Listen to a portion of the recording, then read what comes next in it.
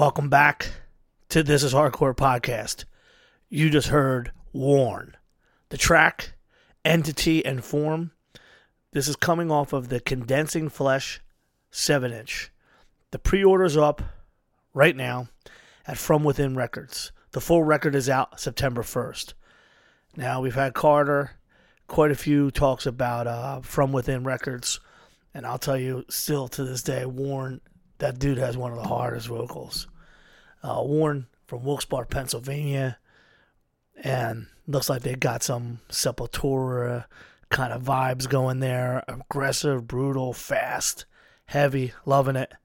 Very cool shit coming out, and I love seeing people like Carter who are still keeping things completely DIY, doing everything, trying to make it happen. And if you want to support From Within, another way that you can do it is stop by the table. That's right, From Within Records will officially be representing at This Is Hardcore, which is just a few days away. Now, I know I'm dropping this on the Thursday, but, I got a lot of shit going on. So, in lieu of holding back and we're dropping on the Friday, I thought, maybe this will get people excited for the festival. And with our distinguished, elite-level guest tonight, Anthony Civorelli of Gorilla Biscuits, I thought it'd be just a little bit cool to drop this early. So for those of you who are like, oh shit, it's out early, it's the reason why. Obviously, with This Is Hardcore, the weekend right now, I have to talk about it for a few, but I'm not going to prattle on because me and Civ have a really cool talk, and I don't want to get you fucking bored. So, simple, easy, and we'll keep this quick. Friday the show is at Underground Arts. The doors are at 5. First band soon after. As of now, the show is sold out. If you are in town and you're like, I don't have a fucking ticket, well, wait around till about 11 o'clock or so and drop down the Underground Arts long stairway. Bring $5 and you can get into Sanctuary, where we will be rocking out to some awesome goth night.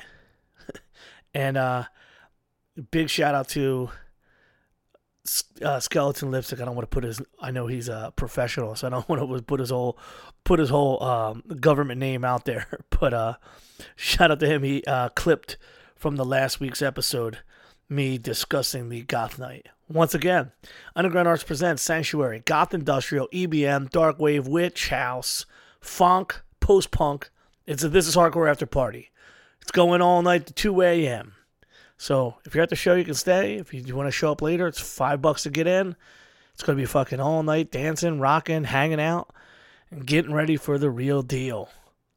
Saturday and Sunday, both. Franklin Music Hall, formerly the Electric Factory. Doors are 12 o'clock. First band will be soon after each day. My suggestion to you, if you do not have your ticket, to get early on Saturday, because you could probably still pick up some 2-day passes Saturday morning. And hopefully there will still be some single days available, both Saturday and Sunday. With regard to people who have never been to the fest, we will have food trucks, so your food wants and needs will be fulfilled. We got some extra porta potties. We have tons of people bringing merch and different cool shit to spend your monies on. Every single band is going to be represented there, so you'll be able to check out and rock out over 2 fucking solid days. If you are worried that, you're going to bring your bag or whatever, don't worry. Chris X got you. He's running bag check. You pay a couple of scrotto, a little something, and then he's got your bag checked. Pretty simple, pretty fucking easy. Saturday night after Gorilla Biscuits destroys the fucking place. Bob Wilson, that motherfucking Bob. He's got the This Is Hardcore after show, the Midnight Mosh, Simulacra, Dirty Dom Bomb, X, all them guys, Delaware, hard shit. Simulacra, Live It Down, and Balmora. First band at midnight, $15. And then obviously Saturday, dude. Bane, Prayer for Cleansing, Vein, Beyond Repair, Gridiron, Magnitude, Wisdom in Chains, Undying, Speed, Bitter End. I mean, this all these days are stacked. But I'm telling you, there's nothing like seeing Babe. there's nothing in the world. Seeing Beyond Repair's videos from that Indecision 30 year. Jesus Christ. Now imagine if that didn't have a fucking barricade. That's what it's going to look like at this hardcore. And there was another thing that also had a barricade out west last week, but that's how those West Coast people have been rolling. But you should all know damn well by now that we ain't playing no fucking barricade games out here in Philadelphia.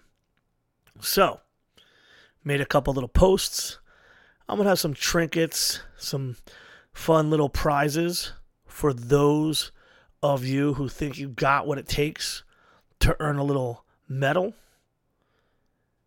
And we even got a couple little trophies for the Stave Dive Championships hosted at This Is Hardcore 2023.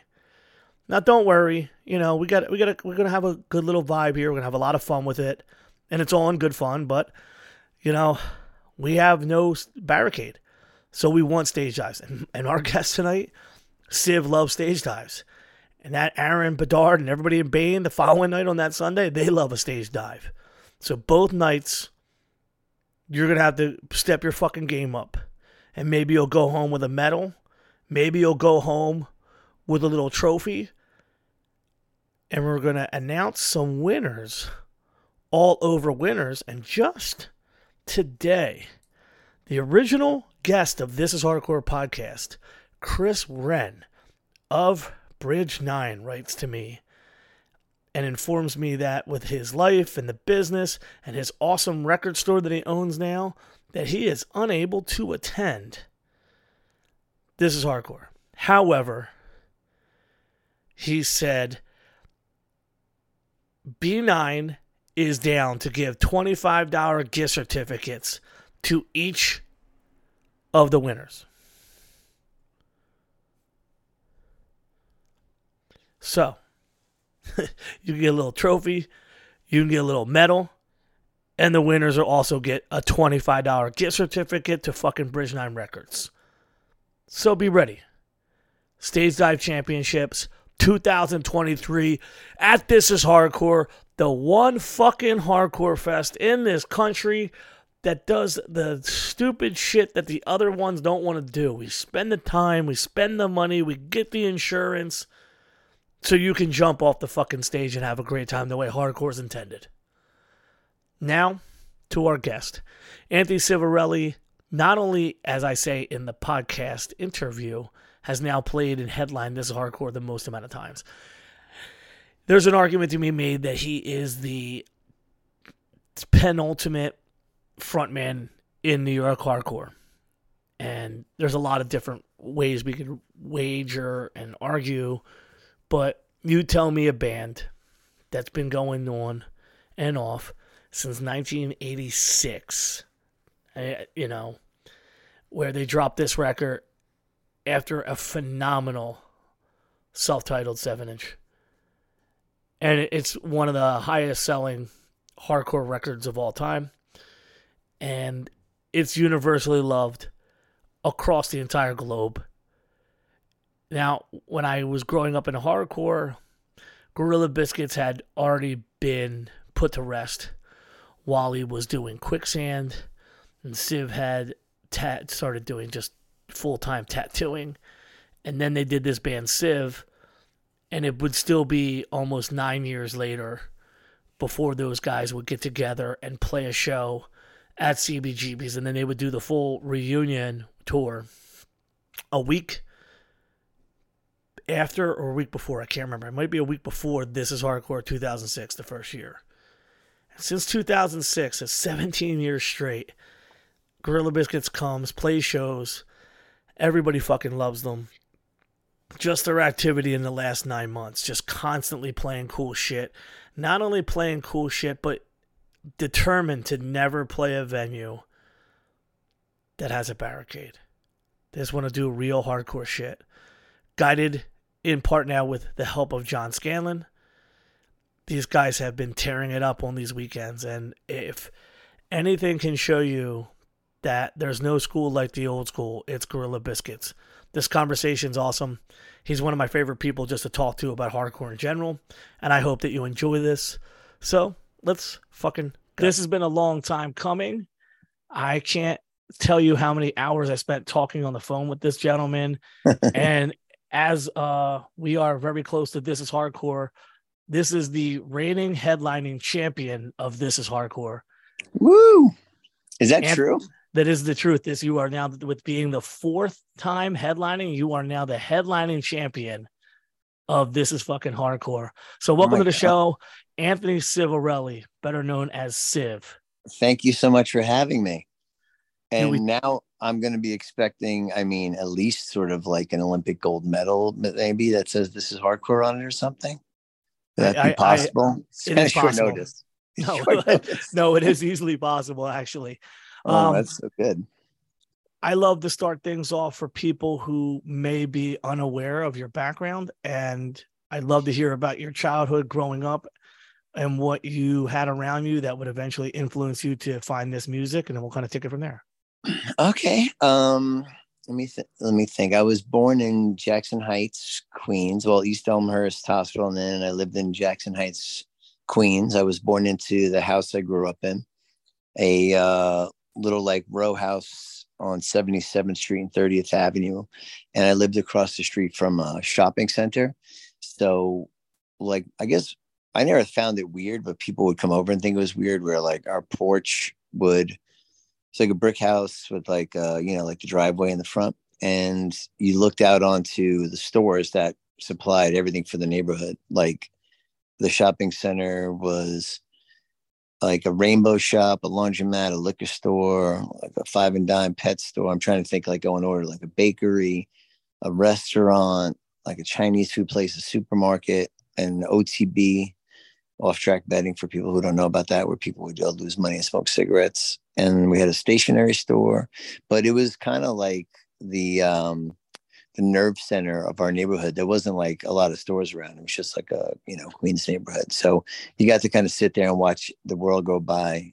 At least you could always keep track of like friends and girls and, anything that was going on. It was right in front of the house. So I guess that kind of shaped things a little bit differently for me and my brother, because we were always like right there, and people always knew we lived there. So if they were going anywhere, they'd come across the street.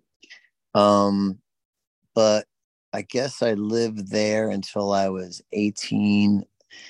But growing up, I went to a Catholic school. My brother was 4 years older than me, so I kind of got into whatever he was into, and he was cool when he was a teenager. He was a rocker, went to every concert possible, had all we're talking like the 70s rock stuff, or we talking more the poppier shit, like the Peter Frampton shit? No, like Ozzy. Oh, fuck yeah, he's a real rocker. Okay. Sabbath, Rush. Fuck yeah. He saw Van Halen before their record came out, and they opened up for Sabbath at the Garden. Damn, he went to everything, and every fucking concert. And was he a record dude too, or just concert dude? Record dude, not like a collector, but definitely vinyl. He had a stereo in our room that I wasn't allowed to touch, so I would just have to listen to like what he had on. But early turned us on to like Kiss, and Van Halen was huge, Priest was huge, just all rock shit. And like the old Queens thing was, either rock or disco. So that was our choice, and we were rockers. But he would wear like a Jimi Hendrix bandana. He had like an orange afro until he went bald. It was pretty rad. And skin tight jeans and concert tees. And that's the knife in the heart, is he threw away all of his 3/4 sleeve rock tees. He just got fat and started driving the truck, and he was just like, I don't fit into this shit, and he chucked them all. So as a collector and a hoarder and a vintage guy, that one still stings. But he still has all his vinyl. He still has that kind of end of things. I mean, our room was completely covered. My dad was the kind of dad where he had our bedroom, but when we were little, he put wood paneling on it because he knew eventually it would be his den. So he was like ready to, like, he had just bets for like 18 years that he would make it the way he wanted it. And then eventually he wouldn't have to work on it again. So we covered everything in rock posters and clippings and ticket stubs. And eventually he let us paint our window. All you could see was like the window frames and the radiator.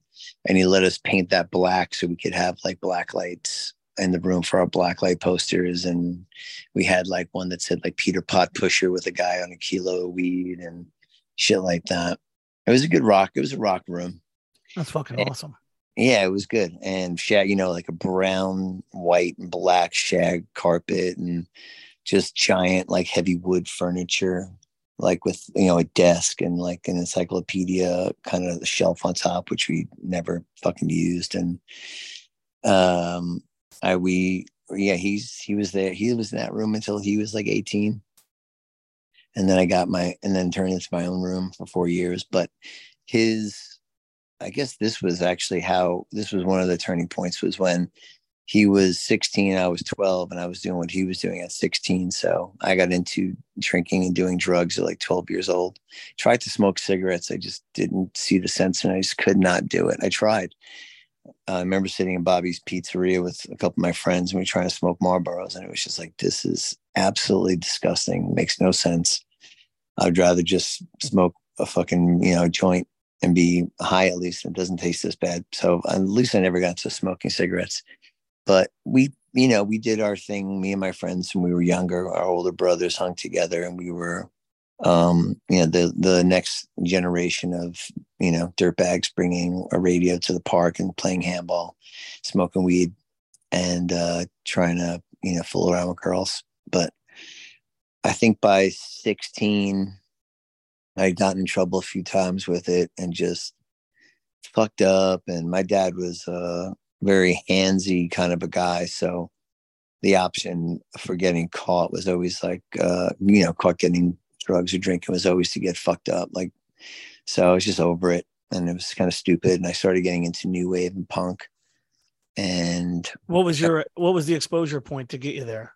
Like, was it the radio from the new wave? No, it was, we basically started seeing new wave girls. Yeah. And that shit was like, okay. I was more of my neighborhood was like neighborhood girls. And then if you went down, I was on 77th Street. If you went down to 85th Street Park, that's more like where all the Spanish guys and black guys hung out and the Puerto Rican girls are there. And Puerto Rican girls always got my attention. And I was good at handball and I wrote graffiti. So I was cool in that scene. Like I could kind of satellite between, I always tried to be able to satellite wherever I was involved in. I tried to always just stay like neutral so I could hang out with everybody.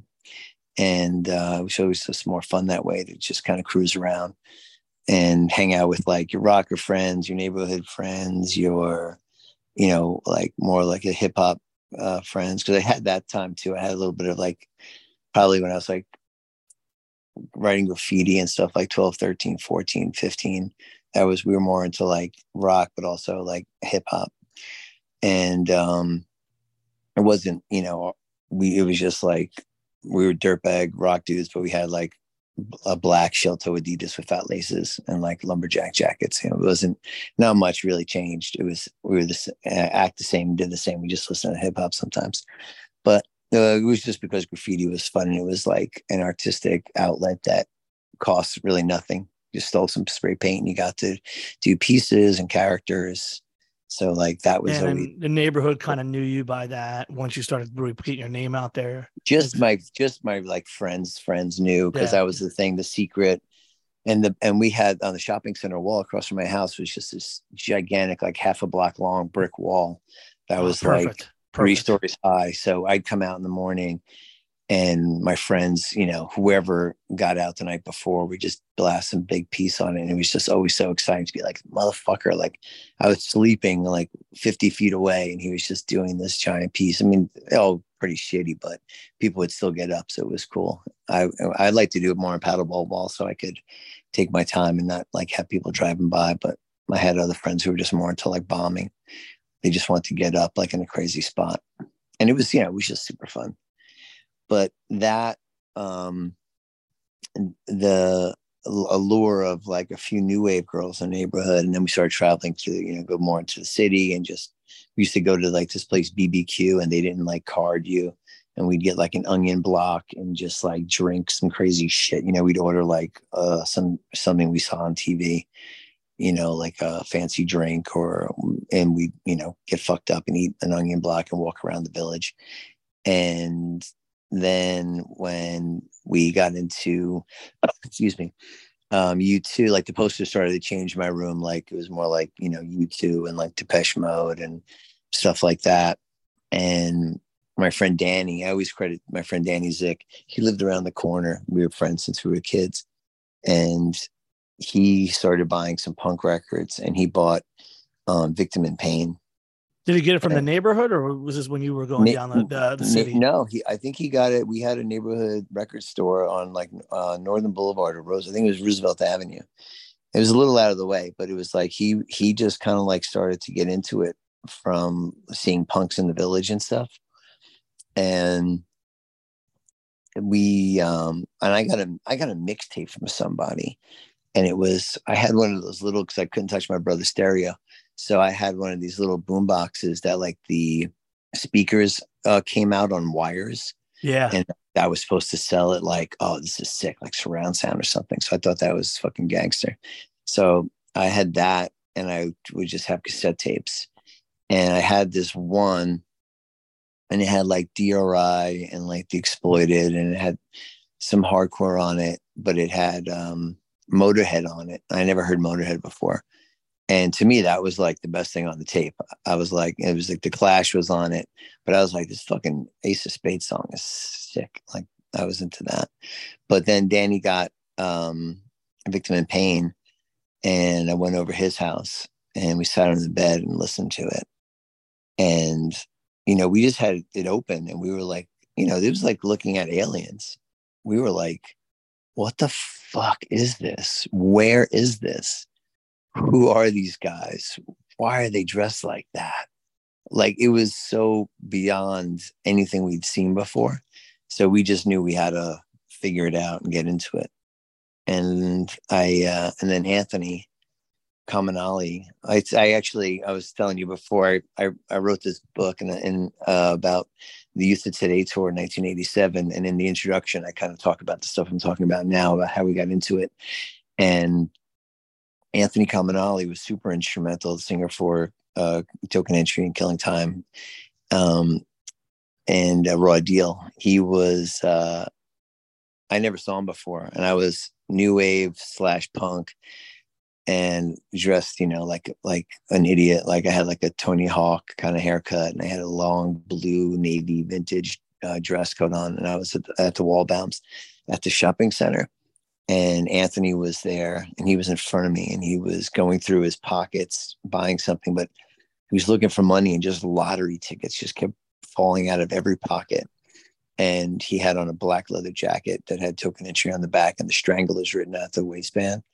And he was all in black, cowl neck sweater, Docs, like ox bloods on, soap spiked hair. And he just looked so fucking cool. And he turned around and looked at me. And he looked me up and down. He went, like classic Anthony maneuver. And he walked out of the store. And I was just like, fuck. But I was like crushed and in love all at the same time. And but I guess, and he was from 92nd Street. So he came down a few weeks later, whatever it was, in his car, and we were skating. We used to skate behind the shopping center. There was like a loading dock, and we would skate over there. And he came by in his car, and he was just like, yo, you guys into fucking punk? What do you like, hardcore? And we were like, yeah, I guess so. And he started to school us, and he started to hang around, take us places. And it was the best. Drive us down to the city and just, you know, park and yell shit at people. Ask her, like we'd be on St. Mark's, and Anthony would ask him where St. Mark's was. Dumb shit like that would just crack us up. He was just super funny, and there was no shame in his game. He'd say anything to anybody. That's pretty much how he is now too. Yeah, he's just grown to a higher level of it at this point. Yeah, people would walk down the street past us, and he'd point at them and go, "Excuse me, you dropped your neck," and they'd look down. And he'd go, all right. And they'd be like, what? Like, so most of the time they just keep walking. We'd be like, what the fuck does that mean? You dropped your neck. And he's like, it makes him look down. And I was like, okay. Or he had a lot of funny, stupid shit that he would do. He'd go to a full service gas station and he'd pull out like $2.85 and change, and he'd give it to the guy and say, I need $2.85. And the fucking guys would just look at him like, oh. But anything for a laugh for Anthony was good. Now, the minute you find him and he starts getting you further into this, do you turn your back on everything else? You're like, I got to get all the way in here. Like, what are your thoughts as you're getting exposed to all these different things all hitting you at once? We were just like, this is it. We're going this way. Everybody involved, everybody that like hung with us, we were like, you got to take this ride. Like we're going to figure this out. We're going to go down to CV's and Danny's birthday one year. We didn't understand that. Like there's no fucking way to like check this shit. And so somebody told you. So it was very private, very secret society. And Danny's birthday, we just went down to CB's and we're just like, we're fucking going. We're going to slam dance. We're going to do all this crazy shit. It's going to be like the fucking picture in the record. And we got there and the tables were up and there was a band called Wolf and Cookies playing. And there was like 2 or 3 like weird, like fake mohawk, black eye makeup with like spiked bracelets on. Like these guys, they were like in the Navy and they had like blonde mustaches and like, their hair spiked into mohawks. And we were just like, yo, those guys try to slam us. We're going to fucking slam the shit out of those guys. And the band was like, whatever, it was punk. But they let us drink. And we wound up, I think that was one of those things where we didn't know how to order, but the waitress was like, I know you guys are like fucking 15. If you order drinks, I'll let you drink, pay for your fucking drinks and you can stay. So we were like, fuck yeah. And I think I was like, okay, what does my dad drink? So I was like, let me get a 7 and 7. And then she came back, she was just bringing up the bar tab. So like, 10 minutes later, she was like, what are you drinking? And I was like, let me get a rum and Coke. And she's like, okay, rum and Coke. Then she came back and I was like, fuck, what's another drink? What's another drink? And I remember Eddie Murphy ordering a White Russian. Oh, shit. And that was, not great choices, but I did it. But we pre-gamed and we weren't really into the taste of beer. So we were drinking wine coolers because they tasted good. And I think that night I drank like 14 or 15 wine coolers before we even got there. So we were fucked up. And we were hanging out behind this bank near the house that we used to just have these big steps that we used to sit on. And then we took the train in and, walked around. Then we went to CB's. So Danny was in the CB's historic bathroom, puking in that elevated toilet bowl. Found him. And I held my shit together until I got to, I guess we were on Northern. We went to Arby's and I ordered like a roast beef sandwich or something. And Danny was throwing up out the cab. We took a cab home and he was throwing up out the window, but my window was open. So the puke was flying into the window and like hitting me in the face. Like the window was pushing it. And I was just taking it. And then I went to bed. My dad was away. He was like hunting and I got home super late, snuck in, laid down. I had to get up and work at the laundromat in like 2 hours. It was probably got home like 5 a.m. I laid down and then my mom woke me up to go to work across the street and I sat up and I moved my blanket and it had this like rust colored, quilt or whatever. And I moved it and there was just I was covered in puke and there's a pile of roast beef between my legs and my like tighty whities. I sat up. I don't remember doing it, but luckily I didn't die, but I sat up and threw up all over myself in my bed and then laid back down and went back to sleep. So I was probably one of the last times I ordered drinks, but it was a good night and we got to go to CB's. And then I think another weird thing was we had this teen club. They would do this teen club because all we would do was stand at the park or on the corner or whatever. So the school would try to like set up this thing for us. And one night they were like, oh, we have a special guest here. And about, because they knew we were all like fuck ups, and they were like, he's sober and he wants to talk about addiction. He's going to do the speech or whatever. And it wound up being John Joseph's brother, E. Oh, shit. And, yeah, but we didn't know. And, we just knew there was this, guy, and he was talking to us about this and that. And then he kind of rolled up on us when we were all chilling with the girls. And he was just like, "Oh, what are you guys into? You like punk?" And we were like, "Yeah." And he was just like, "Oh yeah, my brother's plays in a band called the Cro-Mags. He just started in this band. Have you ever heard of him?" And we were like, "Nope." never Had to heard give of it him. to him. Yeah. And we were just like, we knew like nothing. And he was like, "Oh yeah, they're sick. They're going to be huge." And we were like, "Okay, keep our ears peeled, And then he was like, "Yeah, you guys should go down to CB's one day." And we were like, "Yeah, we did." And he said, "Oh, you got to go down on like a Sunday, I think." And we were like, "All right." So we got a little bit more in, and Anthony told us about it. And first time we went down, we were walking, down Bleecker towards Bowery, and you could see it 3 blocks away, and you just see all the fucking people standing in the street. Yeah, the whole line and everybody like swarmed around all them shows, right? Yeah, everyone. I mean, the shows were like whatever. It was just inside was like outside was the shit, especially in the summer, in the spring and the summer. So it was like, be 20 people deep on the sidewalk spilling out to the street, and it would cover, like 4 storefronts. And we got like a block away, and I was like, "What the fuck, man? I don't know, man. Like, this seems too hairy." And we got a little closer, and the skinhead dude ran out of like through the crowd laughing into traffic, and this girl came out with a half full 40 and threw it at him like, as hard as she could. And he ducked it and it crashed. Cars are going by and they're like in the street screaming. And I was like, yo, the girls are scarier than us. Like that girl, and it was Alexa, and she had a fucking shaved head and a fucking guinea on and boots, and she throwing fucking 40s at people. And I was like, I don't know if I'm made for this, man. We'll see. So that day we hung back, and then when it thinned out, people started going inside. We walked across the street and just leaned against the wall. And we just, I don't even think we went in that first day. We met some other dudes that were like having heart attacks too. Like, "Hey, is this your first time here? Like, can I stand with you guys?" We were like, "Yeah." It's like, just completely scared kids. And then Anthony brought us down to meet a bunch of people like at Tompkins Square Park. And we'd go down there and skate and, hang out. And it was just the best. It was like, once you did that, you were like, okay, this is what I got to do. And then you'd see Agnostic Front play and Murphy's Law play. And then like you said today, Warzone. And then you just it was just all your friends playing.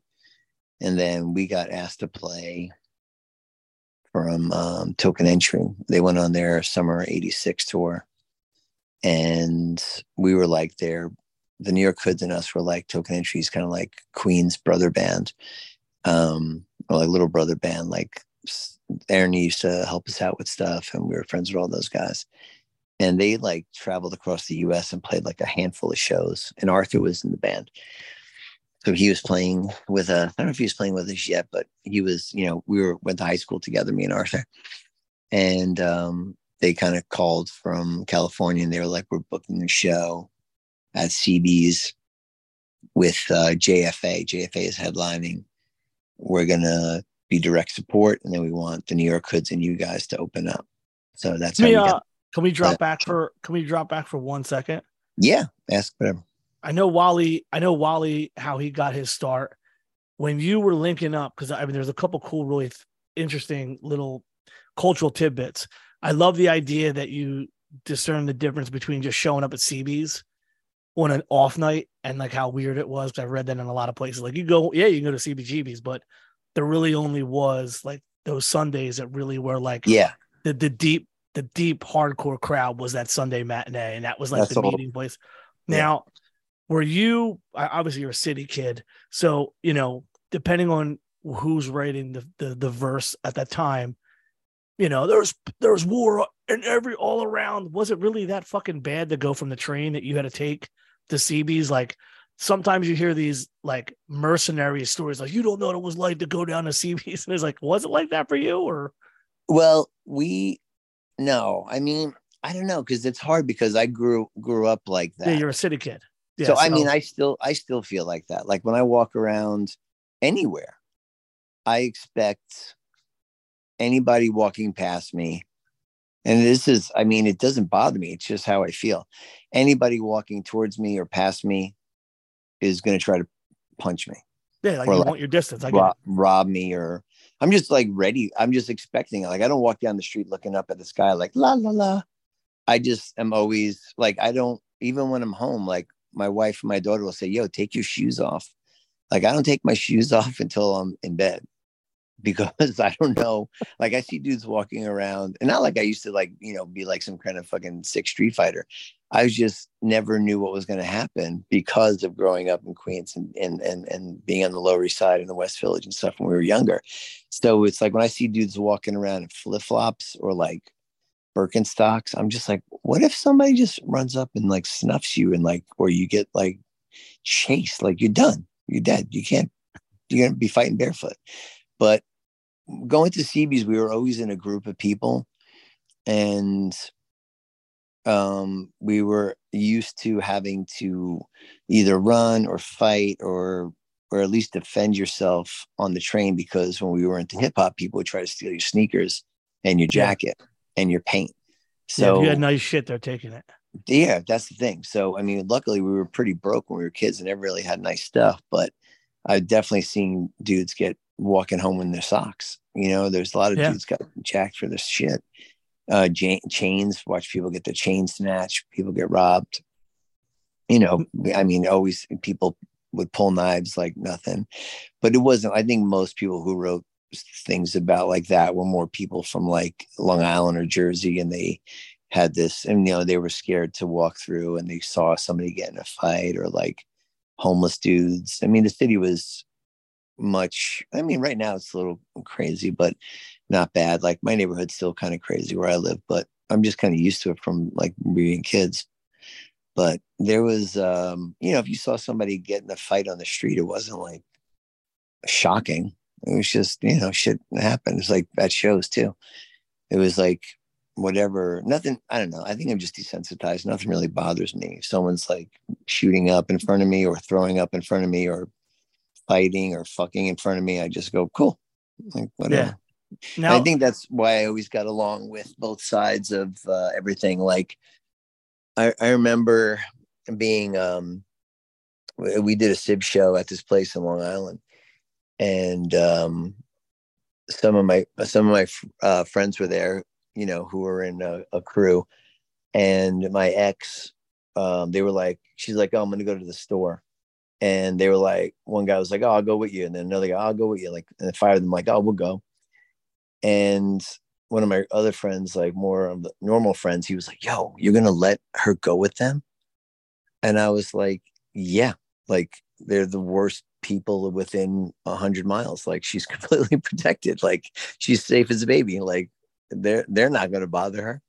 You know what I mean? So it was just like I just always appreciated both sides of it. More of the, I don't know, nerdy or artistic or musical side of like the scene, and then I always appreciated the Savages and their role for keeping it a little bit more wild. so If that who was if that, who if was? that makes sense. No, it definitely makes sense. I appreciate you kind of filling some of those blanks. Yeah. Who was the first in the GB crew that you linked up with? Me and Arthur and I went to high school together. So you And just ran into him, and he as Arthur as he was now, as he is then? oh yeah, he was Awesome. like, I think about it. I don't almost know how he survived high school. Like crew cut, bleach blonde sometimes. New Total, wave. yeah, there was a Punk. total new wave the whole way. It had to be. Yeah, and just skinny as he is now, and just, but he was in like band. He played like guitar and bass. So like some of the like more dirtbag rocker kids appreciated him because he was a musician. And he lived in Astoria, and I lived in Jackson Heights. And then Danny, my friend Danny, and Gus, we were into it, and a few other kids in the school were into it. And then Walter moved from Ohio to Astoria, and we were both, I guess, in senior year at different schools.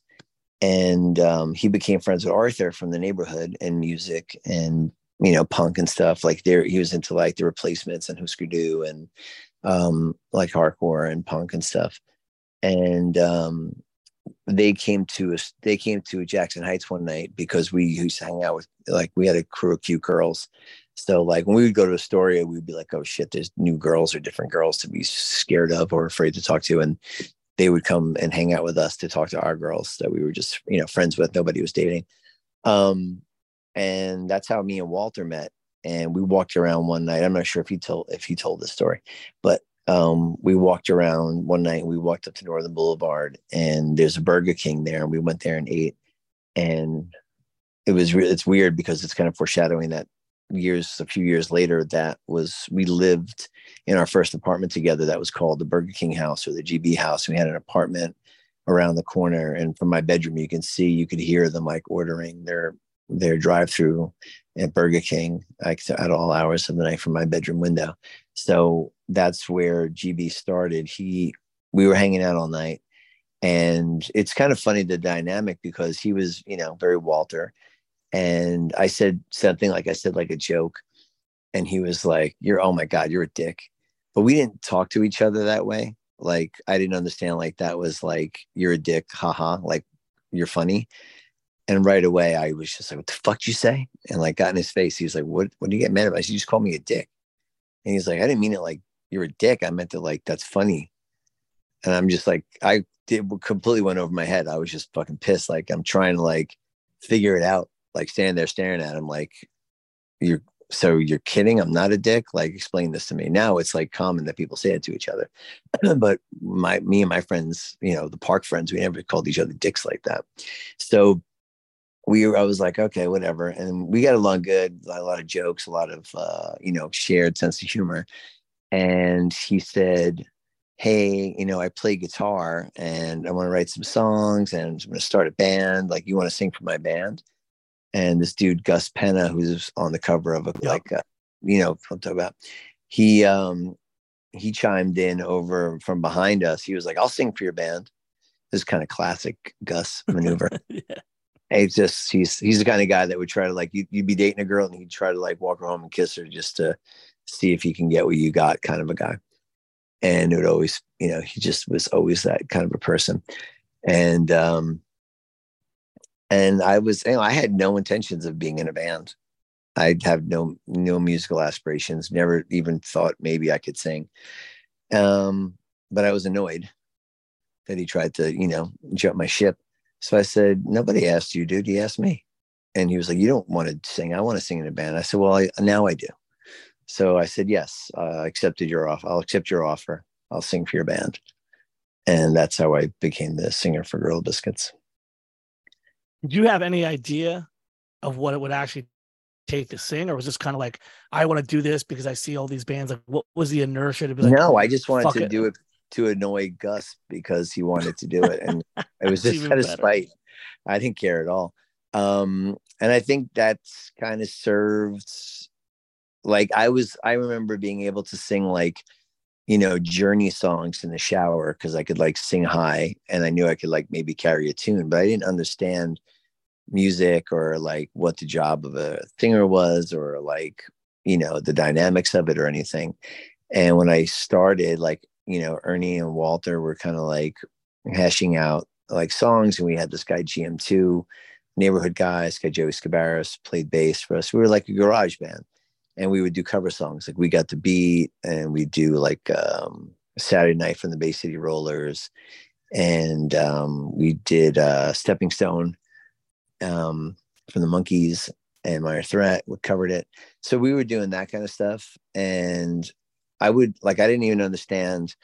I'd be singing and I'd stop, I'd fucking lose my place. And then I didn't even understand that I had to like keep up and jump back in like where they were. I just start singing again where I fucked up. And then it was like, hey man, you gotta fucking we're still playing. You got to like jump in where we are. And I was like, oh God, that makes complete sense now that you tell me. But yeah, like zero musical, understanding or aspirations.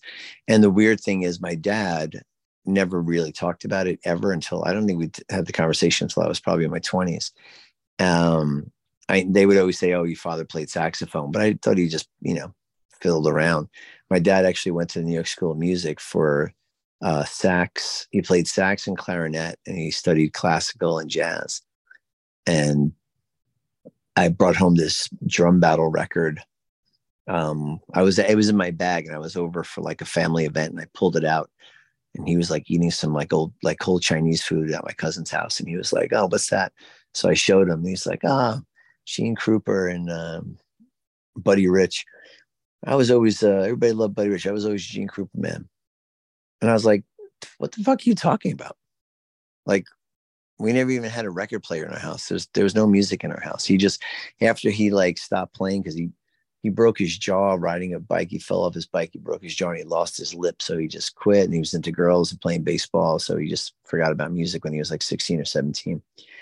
And his dad, bought him a really, for the time, a very expensive sax, and she sold it once my dad stopped playing, got the money back. So he was stoked. So everybody was happy.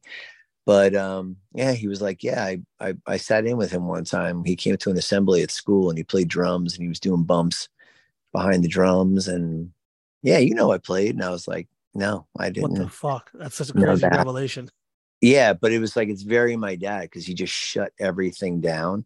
His like love of music, love of sports, like any aspirations.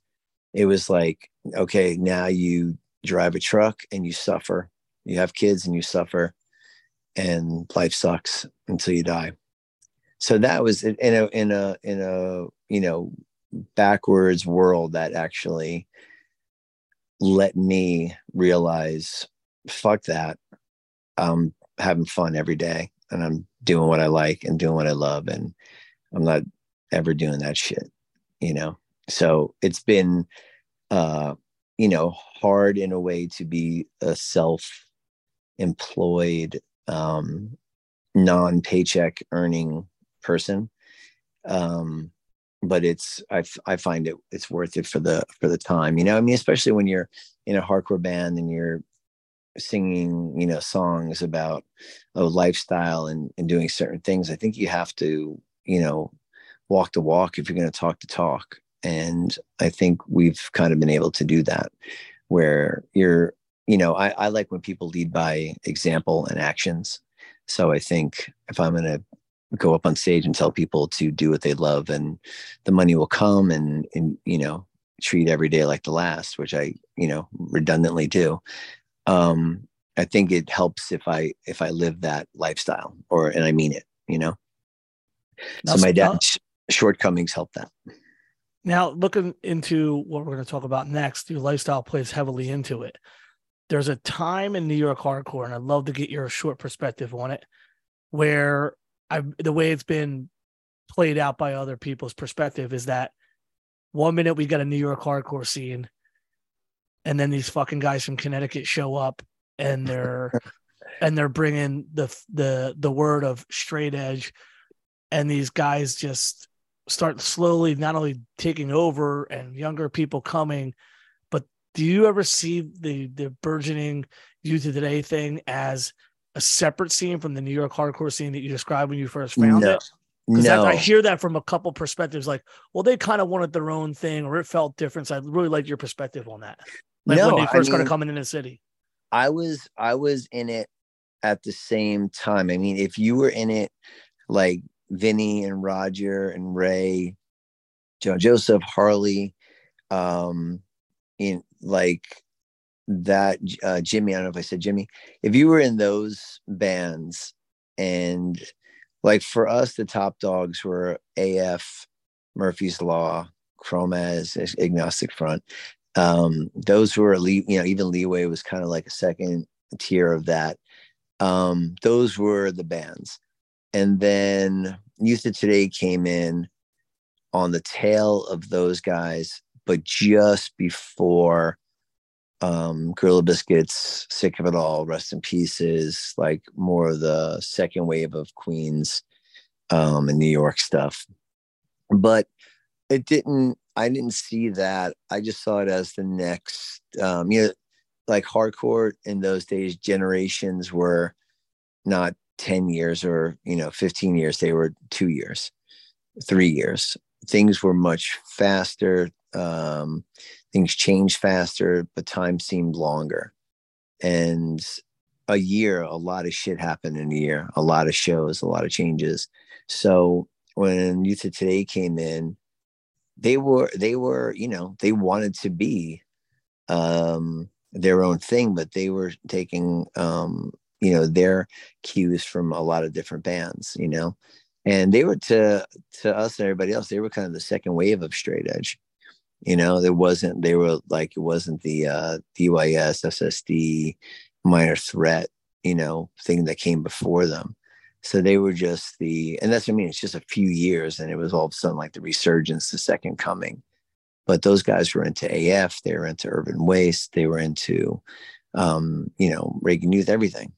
So they knew their shit, and they loved New York hardcore, and that's why they moved, from Connecticut. I mean, Connecticut had a cool scene though at the Anthrax, and they had a lot of cool bands, but those guys just wanted to be in the shit. They wanted to be in the mix of it, And when Ray and Purcell moved to New York, they didn't want to do anything but just live and breathe and be like on the Lower East Side. I mean, they were out, and Richie, Birkenhead was with them, and then they just sort of like in their own fun. To me, they made it a little lighter and more fun and accessible, where they even, Todd Youth was walking around with a Youth Today shirt, and Rabies was putting X's on his hands and smoking dust at night. He was doing his best. Ray was doing his best, right? Ray was just living on both sides of the fence. He was just like, listen, man, I'm down with this straight edge shit, but this dust still gotta get smoked. This dust is delicious. and yeah, and you know what I mean? But that's what I mean. Like, I never cared about that shit. Like, I was never like, you put X's on your hand, you're not, like, come on, man. You know what I mean? Like, what was your affirming moment? Like when it wasn't just something that was around you, when you were like, when I claimed it.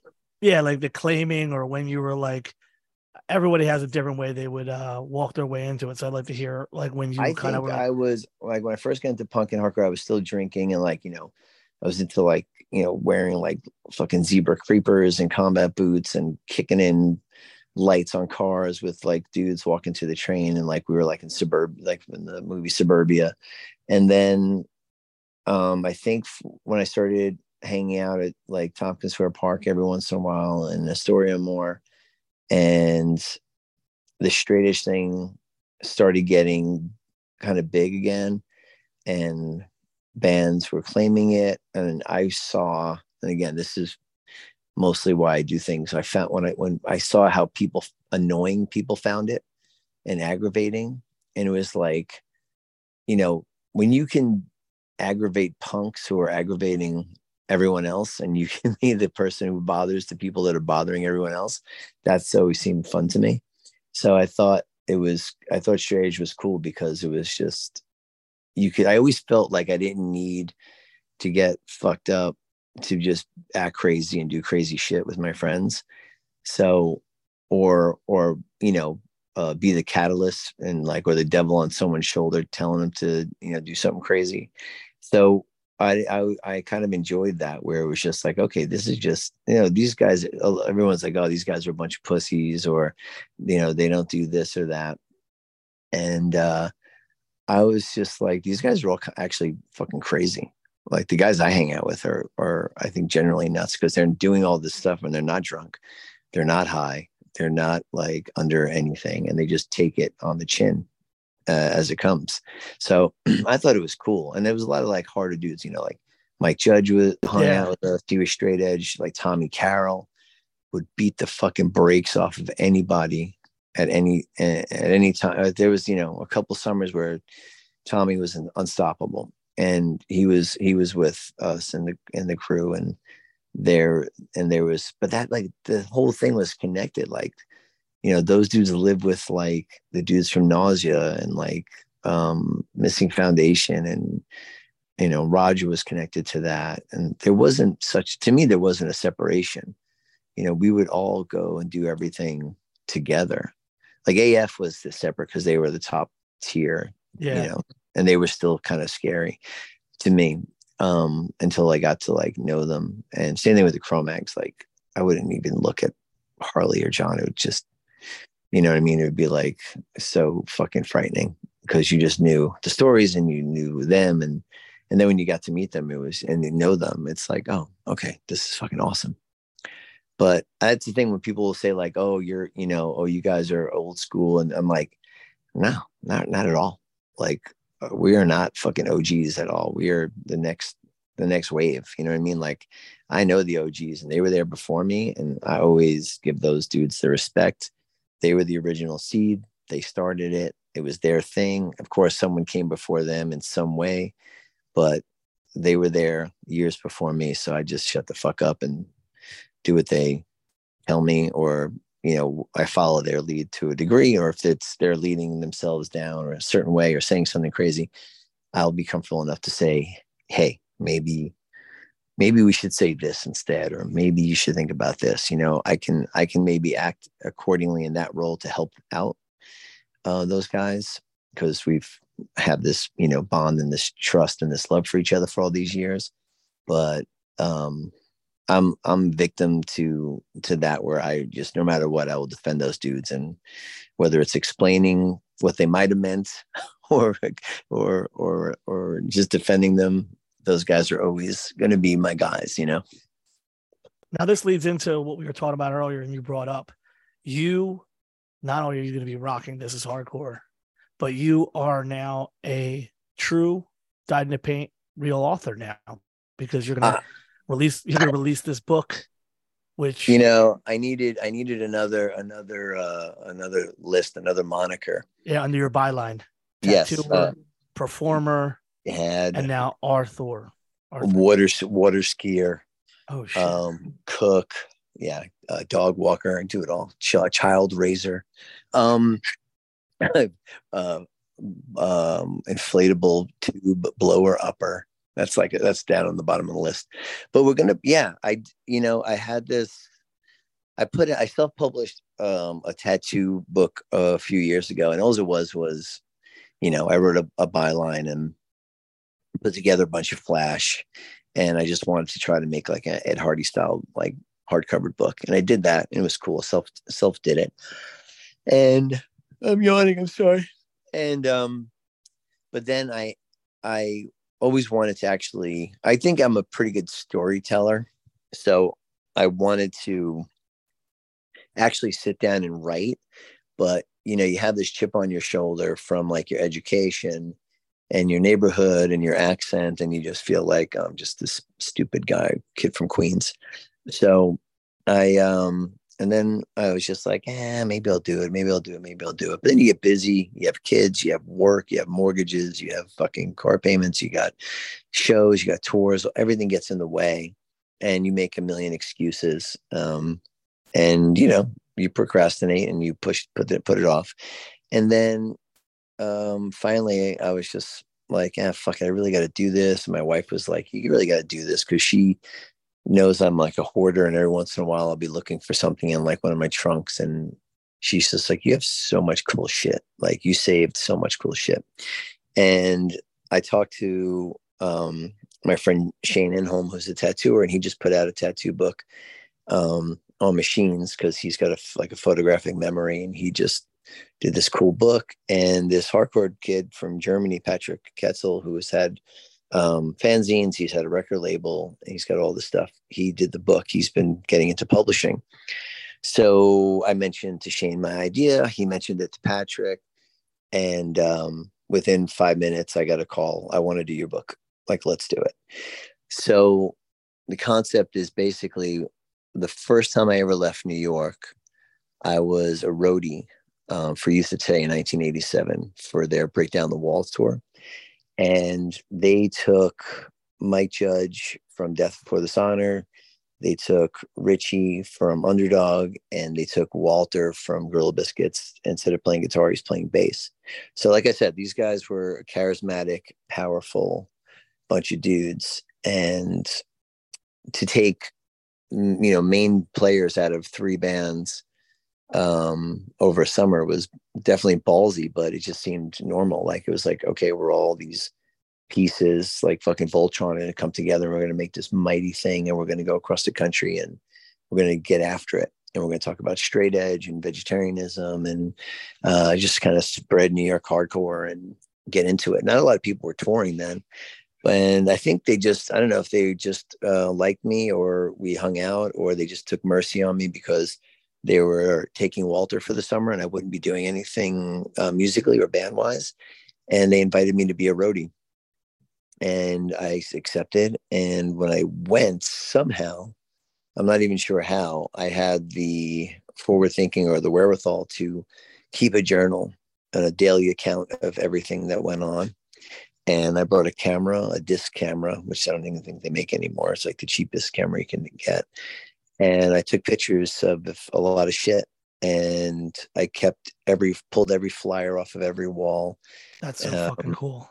And stickers and pieces of paper and any ephemera that I could scavenge because there was something in me that was like, okay, you just got handed a lottery ticket and, like you won, like you're going to leave New York and you're going to,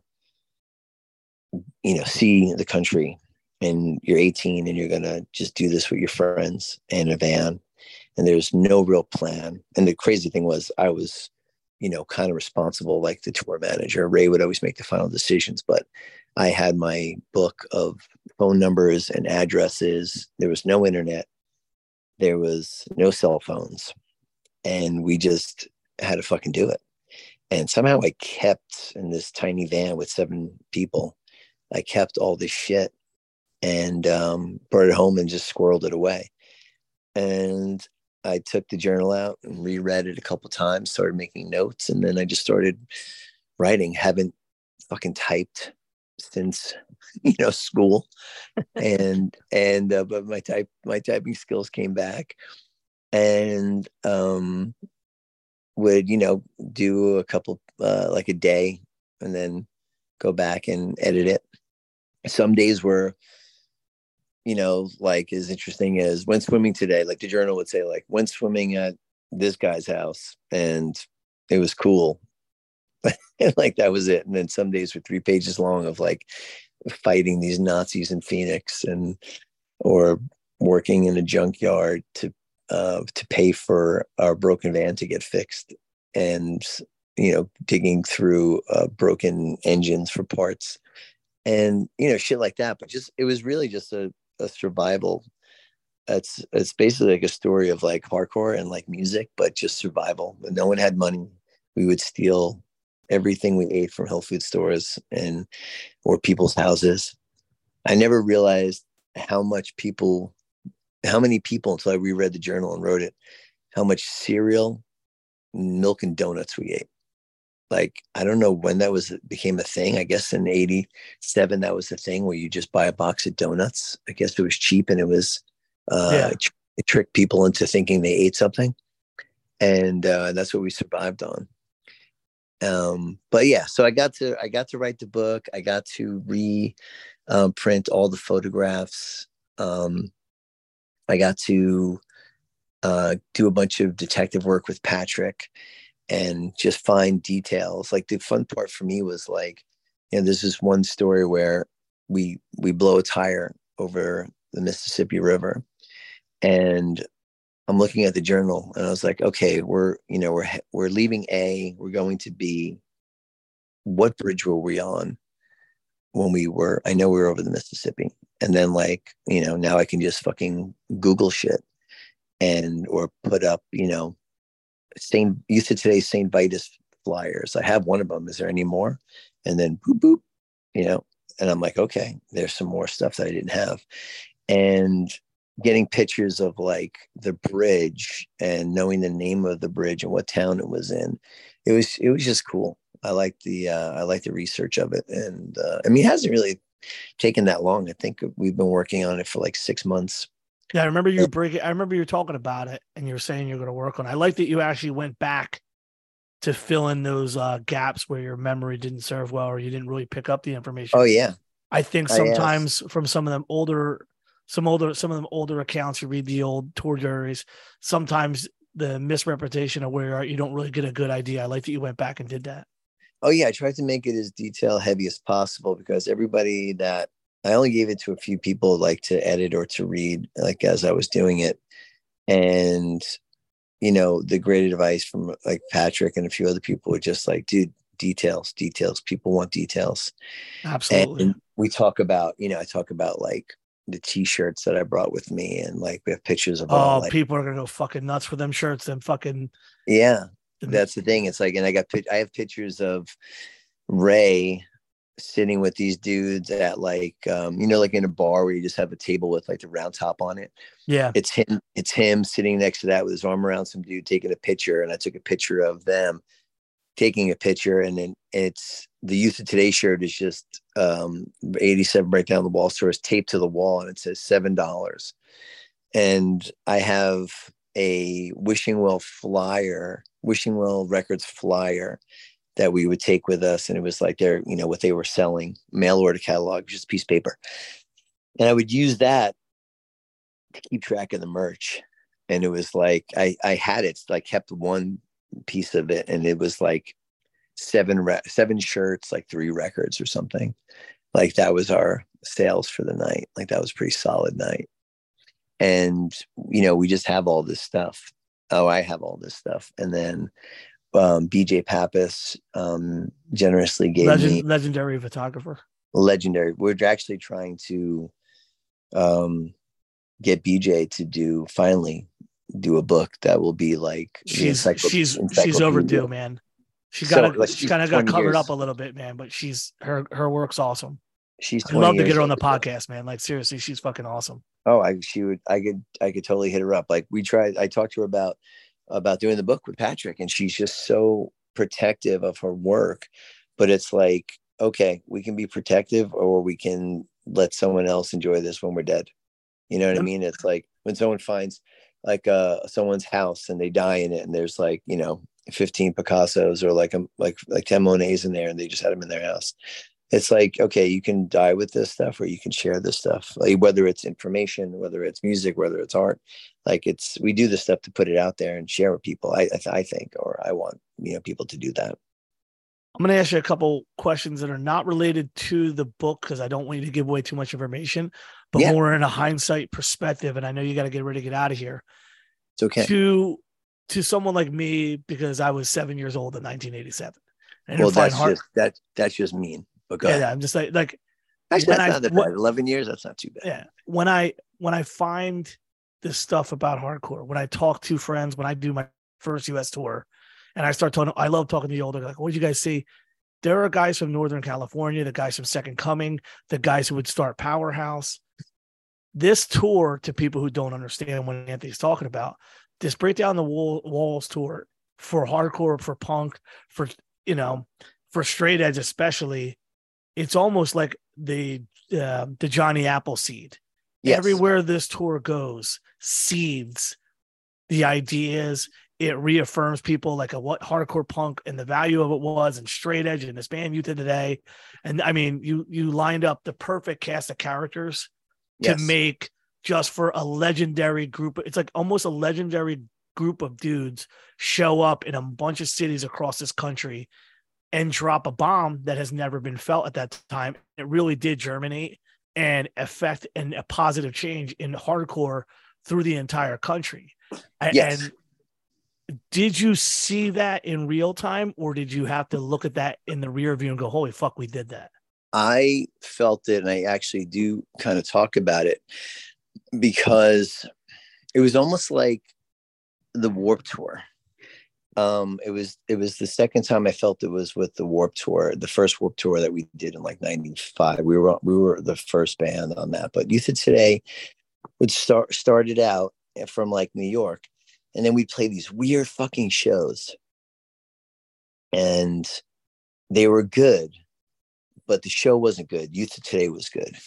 Then the next show, and people would travel, people would follow us.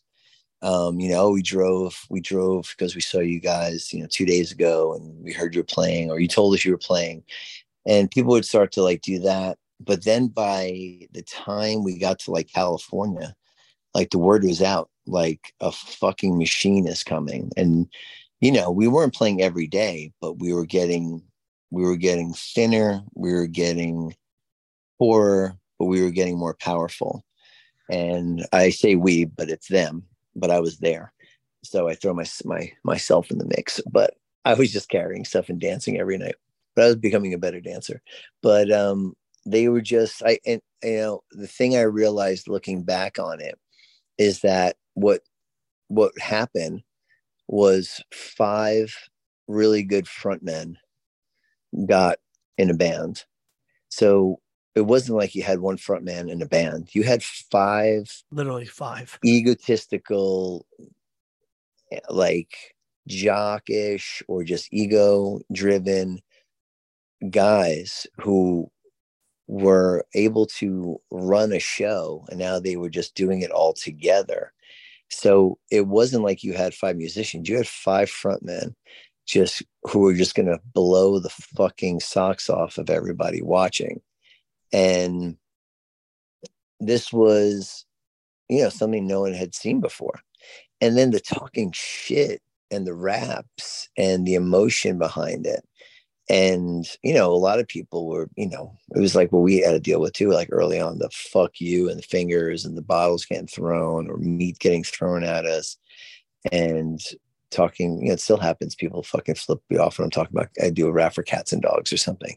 But it's like, I don't, like you think that fucking care if someone, you think you saying fuck you or boo or throw a bottle at us or spit at us or flip us off, like, you think that affects me in any way or Ray in any way? Like you gotta fucking shoot me for me to like notice like something like that. Like I don't give a fuck about any of that. And neither did Ray. And that was in 87. Like, we used to like refer to it as moving mountains. We're trying to break down these ideas of, 100 years of traditions and what people are taught and what they believe. And we're trying to like reshape everything that kids are thinking or believing. But I mean, isn't that what punk was supposed to be about? A nonconformist idea, like of questioning everything. I mean, that's why, I went to Catholic school. My uncle was a butcher, my dad's a hunter, and I wind up being, an atheist vegan. So it's like punk did that. I didn't do that. And that's what punk rock's supposed to make you do, rethink everything and challenge, these norms, like these basic things. Norms are so easy to fall into. That's why they're fucking norms. They're a warm fucking blanket. Everyone else is doing it. Everyone else understands it.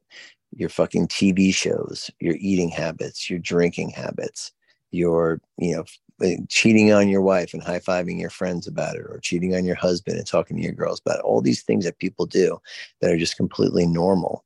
These are all things that, we were just trying to stand against and just make people, like the fucking songs, like Can't Close My Eyes, or Wake Up and Live, and all that kind of shit. It was real. These dudes were living it and they're fired up about it. So I think once we started to one time we got back, completely changed the country.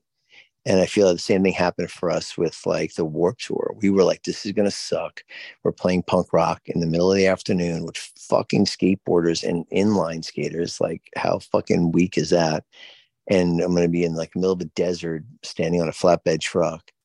But by the time we got to California, the shows, were 10 times as big as when we started, because people heard it was fucking awesome. And that's the way things grow, by just people, doing it and making it awesome. You can't go into any of this half-assed. You can't go into any of this questioning who you are or what you're doing. You have to be 100% in. You got to be that fucking dude who's handling a cobra. He's 100% that he's not going to get bit, and projecting it, and that idea of saying things and putting it into the universe, and it'll, you can manifest it. I think we didn't know what it was then, but that's what we were doing. We were trying to manifest this scene, our part of the scene. And I don't know, for better or worse, it worked. Now I got one last question, because I know you got to wrap up soon. It's all good. For the time that you've put into hardcore, for all the things that you've done, seen, been through, what makes you still get up and want to do these kind of sets, like at a place like this hardcore, or these concert weekends that you guys have been banging throughout the entire winter, through the spring? Like, what's the inertia to keep moving you forward and getting up and not doing it in like kind of a handout for the money, like the like half-assing it? Not even half-assing it, but just, hey, I'm here just because it's something to do. Like, I know you as a friend, I know you as a performer, and I know that you give a fuck about every person in that room. I know that every set you've played for us, every set I've seen you play, you still give a fuck about every little bit of it. And yes. I wonder what you're drawing from to still do that after all this time. I wonder too. It's like, I think there's a set there. I must have some sort of arrested development in my maturity level, because I don't think I don't feel any different than I did when I was 18 or 25. Mentally, I still believe the same shit, and that could just be because I'm stupid. But there's also the idea that there's a few things, like the idea that hardcore, it had rules. It isn't just whatever you want to say it is. To me, hardcore had rules, and that was told to me by the upper statesman, and it was a way you conduct yourself, and a way you play, and the things we believe. And for me, I get the energy now from being able to being in this great place where we can dictate terms that we can never dictate when we were younger. We would play the Anthrax, would be sold out. They'd be like, it wasn't a good turnout. Here's $250 or $200. And we were stoked, but we were also like, bullshit, it was sold out. But we were like 16, 17, 18 years old. So some dude was just taking advantage of us, and that's just coming up. But now it's like, okay, this is how many people are here. This is how much ticket sales are. This is what the bands should be getting paid. If you're cool with that, cool. Oh, you want to have security? I don't want security. Okay, you want security? Cool. I don't have to play your show. You want a barricade? Cool. Fuck you. I'll just go find somewhere else. It got to the point where I would try to cancel shows if they tried to put up a barricade. It just happened to me a few weeks ago. And I just, instead of getting mad, I just made some phone calls, and it got struck. But this is not something that needs to be controlled or tried to be controlled. That's why we played the shows we play. I got kneed in the fucking head the other night in Santa Cruz so bad that I had a concussion. I got nauseous. I was dizzy. Had to like sit down for a while and pour water on my head. And it's like, you do it to yourself. But I can't expect these kids, or these fucking, I don't know if they're 15 or 50, to have a good time if we're not giving them the same show that we were raised on. I want you to go to a GB show and feel the way I felt seeing Agnostic Front or Murphy's Law or the Cro-Mags, a CB's Matinee. That's what ruined me. And I want to ruin you for a lame show. I want you to go to some fucking show in California or Vegas where they have you in a giant, shiny steel pen barricade 50 feet from the band, and they tell you it's punk. That's not for me. So I don't give a fuck what, your safety concerns are or your insurance says. That's not my business. That's your business. My business, my job is to put on a fucking hardcore show with people who want to put on a hardcore show. And if shit goes wrong, we deal with it. But it's been this many shows. I don't know, fucking 1,000 shows in my life. And, I'm still fucking alive and everybody's still got all their fingers and toes. So it can't be that fucking dangerous. And it's always much more fun when you're not trying to control something that shouldn't be controlled. And, that's what does it for me. And talking shit. I love that people love the songs, and I love that we've become like a band that, this is what people have mentioned to me, that like when you get into hardcore, there's a certain amount of records you need to know the genre, and we're one of those. And that's to be even thrown into a list of bands like that is, we never thought that when we were 16, 17 that we would be a band that eventually would be mentioned with 7 Seconds or Minor Threat or the Cro-Mags or Agnostic Front. You know what I mean? Like that's mind-blowing to us. I mean, at least for me, I never thought that way. I just was happy to be there, lucky to be there. And I think I also, for me, it's also doing stuff with like guys like you who do it, DIY style. And somehow it's like the Field of Dreams concept, build it and they will come. I just played Tie Down Fest in Detroit, in a fucking burned out old, factory.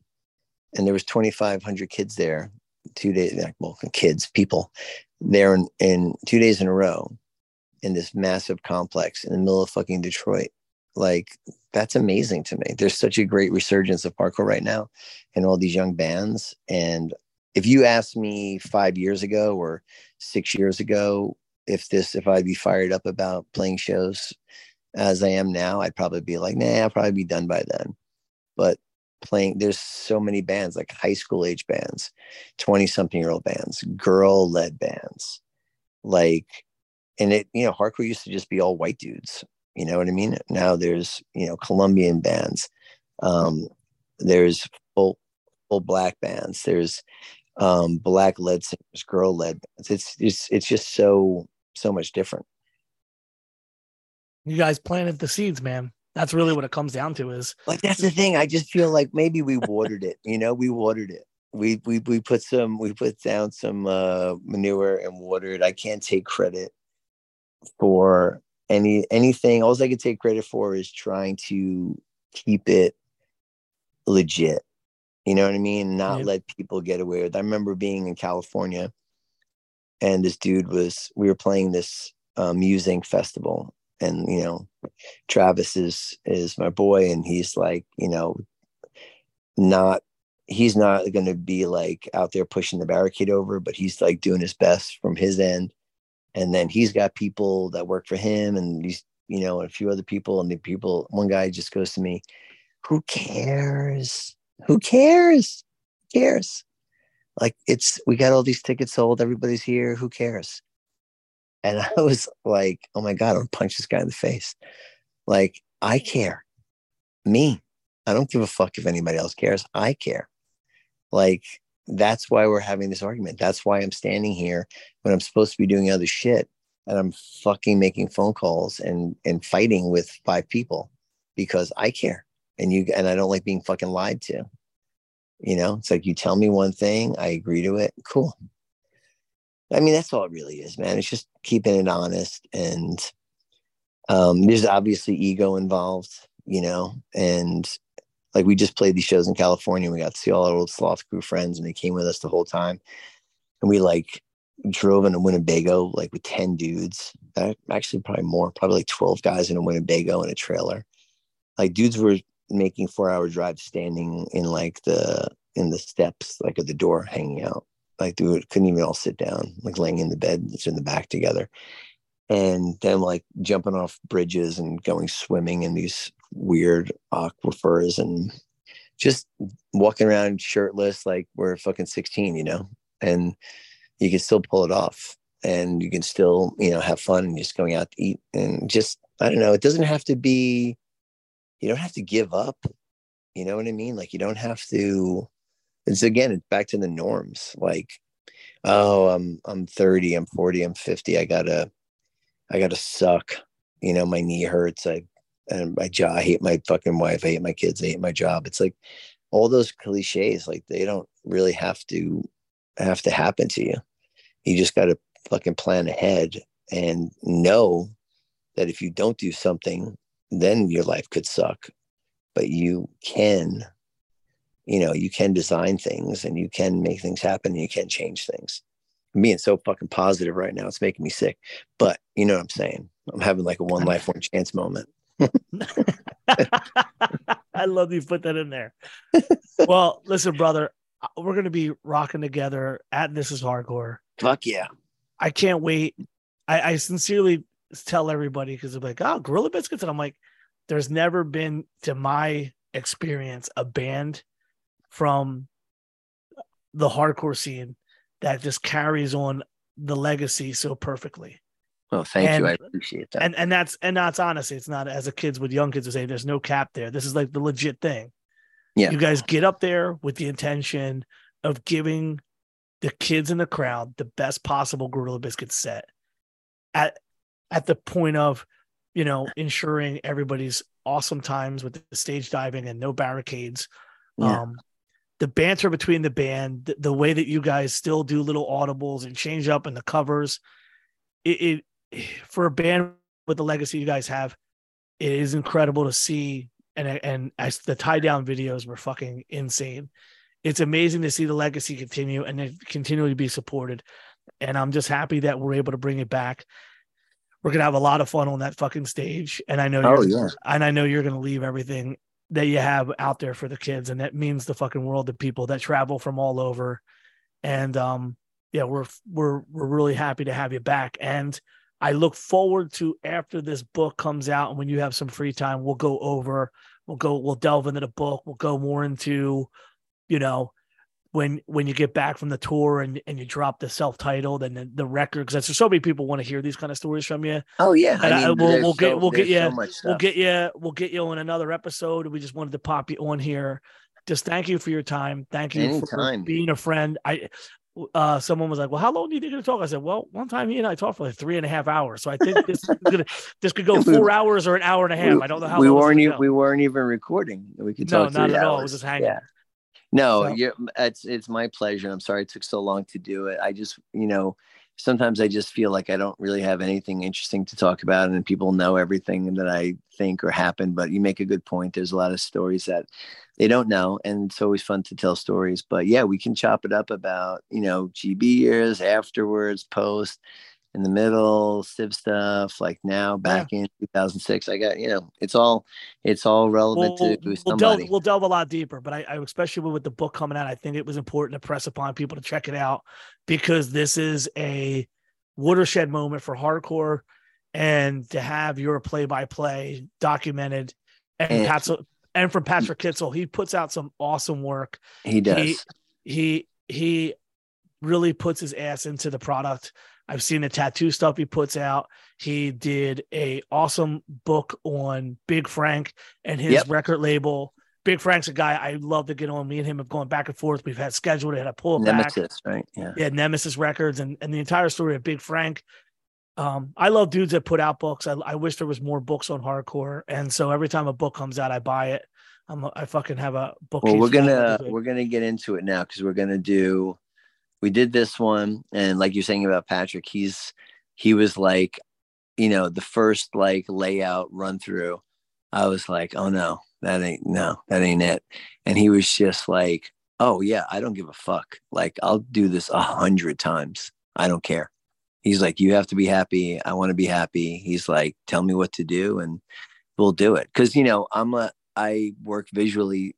So for me, it was like, all right, I'm not like a computer guy, so I'm not going to, be doing this. I need you to do it. But we would FaceTime and edit the book together just to save time and like energy. So we would spend mornings before I'd go to work, just FaceTiming and editing the book together, like just for the visuals and like the blocking out of stuff. So Patrick definitely put his time in. And then we actually had this is, I know we're canceling, we're shutting off in a second, but we actually went, this is not me at all.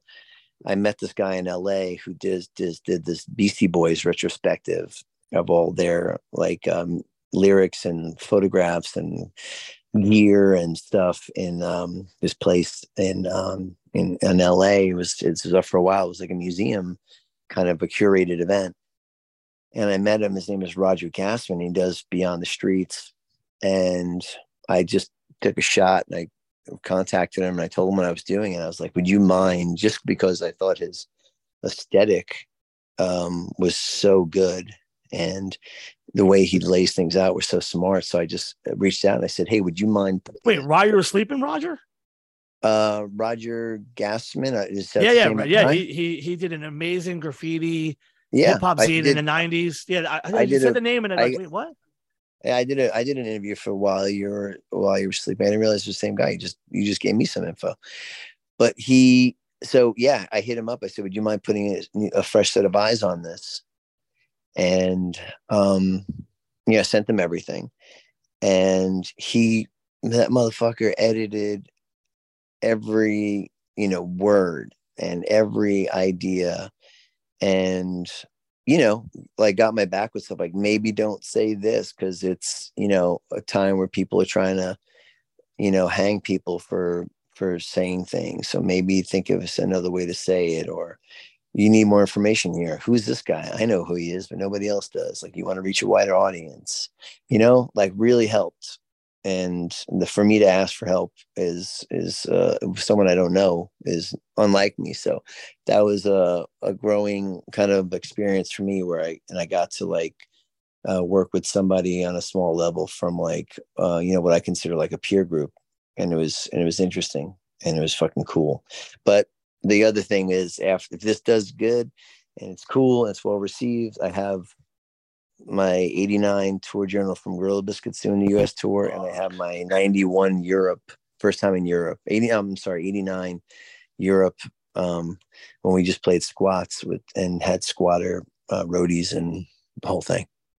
So there could be some more hardcore stories coming out. Awesome, brother. Well, listen, thanks for having me on, man, and I'm psyched to see you. And great lineup, by the way. Another unbelievable lineup for the whole weekend. The aesthetic of Silent Majority rolling into GB in itself is fucking legendary. And then, it's a hard, and I love when I sent you that text. You like, the old school still got it, because people have to remember, like, there's no school like the fucking old school. Pure, unadulterated, real fucking hardcore wins over time and time again and again.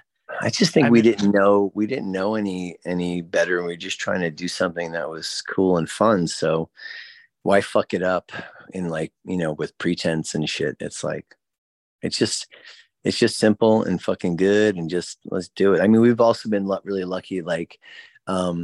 When you turned me on to Scanlon after we did those shows with him, and you said, reach out to him, and he's been really great at setting up old hardcore bands who broke up, and he just waves, a fucking fun show carrot, and he's just like, hey, let's go, GV, this band, and they're just like, yeah, fuck it, let's go, let's play. So we've been able to play with all these bands that haven't been playing for a while too, and that makes the show great for everybody. It's just more interesting. I'm so glad you guys linked up. So thank you once again. My pleasure. Enjoy the rest of your evening, and we'll be hanging soon, brother. All right, buddy. I'll see you next week. Take care. Thanks, pal. Bye. Again, I hope that you really enjoyed this episode. Please check out the book. We will have the links up on TIHCpodcast.com. So you can buy this book that he's talking about. It is now up for pre-sale, and I'm telling you, it's awesome that now in this era where people like Civ are able to go back, find memoirs, and release it, that this, not only people who have always wanted to hear these stories, but newer people are going to be influenced by this little tour book. Summer Tour 1987, A Roadie's Tale by Civ. You can get it whether either in America or Germany. It's being sold everywhere. Just check it out. Support Civ. To me, he's the GOAT for so many different reasons. And I hope that you guys enjoyed this. We are going to do another episode. That's a fact. We'll keep it going. We'll end up with 3 episodes the way me and him talk. So, hope to see you all at This Is Hardcore Fest. All right? Thank you. Good night.